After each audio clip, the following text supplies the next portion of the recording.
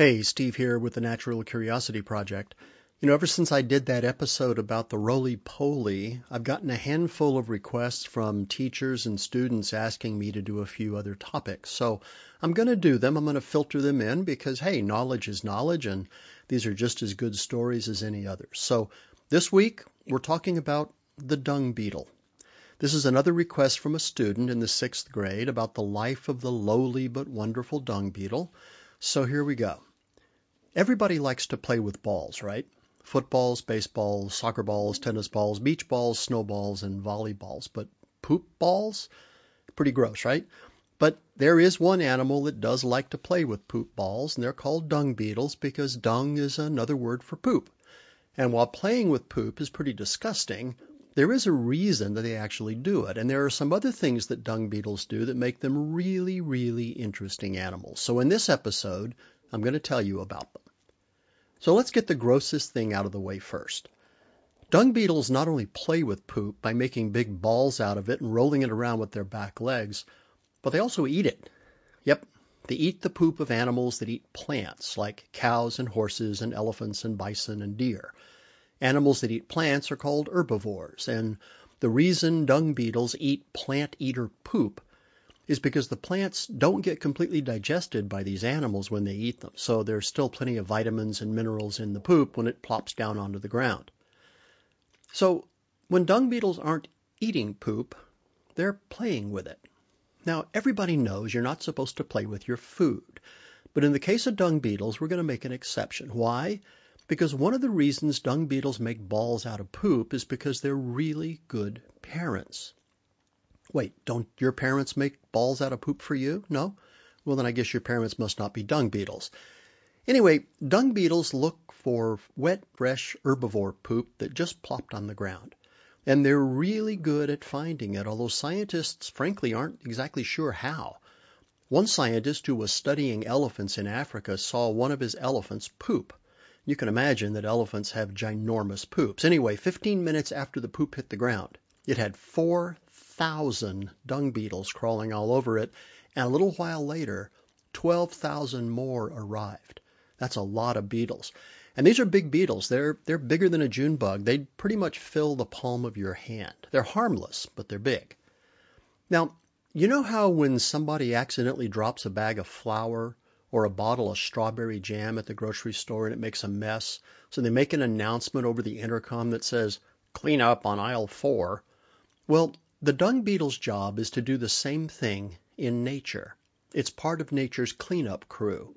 So the adult beetles make their poop ball, and then walking backward, pushing it with their back legs, they roll it back to their underground nest. And by the way, compared to the size and weight of the beetle, these balls are huge. I mean, here's how strong they are. It would be the equivalent of you pushing a full-size dump truck filled with rocks all by yourself. Now, once the dung beetles get the poop ball to the nest, they take it underground and they store it in a tunnel. Now, once it's there, they turn the ball into a whole bunch of tiny little sausage-shaped blobs, and then in each one of those blobs, they lay an egg. That way, when the egg hatches, the baby enters the world surrounded by food.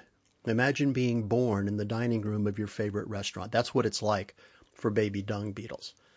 And by the way, in Africa, the name for a dung beetle is Tsifufu nunu, which literally means a poop bug. Now that's a good word to know. Say it. Tsifufu nunu. Now learn it and then go impress your friends with your new word. I mean, surely there's somebody you know who you'd like to call a poop bug without them knowing, right? Okay, one last thing, very cool thing about dung beetles. They're very good astronomers. That's right. They are experts about the stars. A long time ago, scientists noticed something weird about dung beetles. Once they had formed a ball from a fresh pile of animal poop, they'd climb up on top of it and then do a little dance before climbing back down and rolling it back to their home. Now, this wasn't the beetle celebrating the fact that it had scored a delicious ball of poop. This was the beetle looking at the sky from a bunch of different directions. Now, why would it do this, and how do we know? Well, think about it. This beetle has to push a heavy load backward to its nest. Now, that's hard to do since the beetle can't see where it's going. So it looks up, and in the daytime, it follows the movement of the sun. If it's nighttime, it follows the stars of the Milky Way. And how do we know? Because scientists have put tiny little hats on dung beetles, no joke, to prevent them from seeing the sky. And when they do, the beetles just walk around in circles. But when they remove the hats so that the beetles can see the sun in the daytime or the stars at night, they do their little dance on top of the poop ball to figure out where they are, and then they use the stars or the sun to navigate, and they head straight for their nests. Well, I hope you enjoyed this dung beetle story. I wrote a poem for my granddaughter about dung beetles, and it ends like this.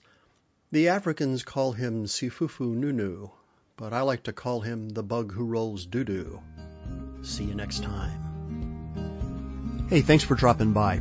I'm Steve Shepard, the host of the Natural Curiosity Project, where we're committed to the idea that curiosity leads to discovery, discovery leads to knowledge, knowledge leads to insight, and insight leads to understanding. In every episode, we explore some topic that piqued our curiosity enough to make us want to share it with you. I hope you enjoy the journey. And if you did, I'd appreciate it if you'd leave a comment over at iTunes or SoundCloud, wherever you listen to the podcast. Thank you very much. We'll see you in the next episode.